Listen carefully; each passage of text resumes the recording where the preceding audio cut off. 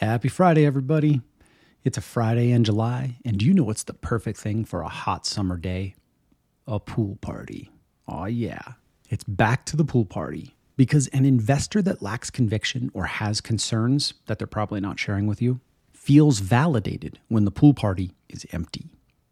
This is why throwing a hot pool party is essential to a successful seed round. All those concerns wash away when the pool party is packed. There are three psychological factors at play here. First, social validation. Someone else must have done the work. Second, confirmation bias. I can have my fears assuaged by hearing what I want to hear from the folks that are in the pool. And third, FOMO.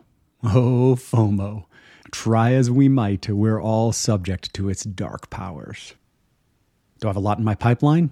Gotta reprioritize it to make it to the pool party. Too early? Maybe I'm wrong. There's a lot of people in that pool. They don't think it's too early.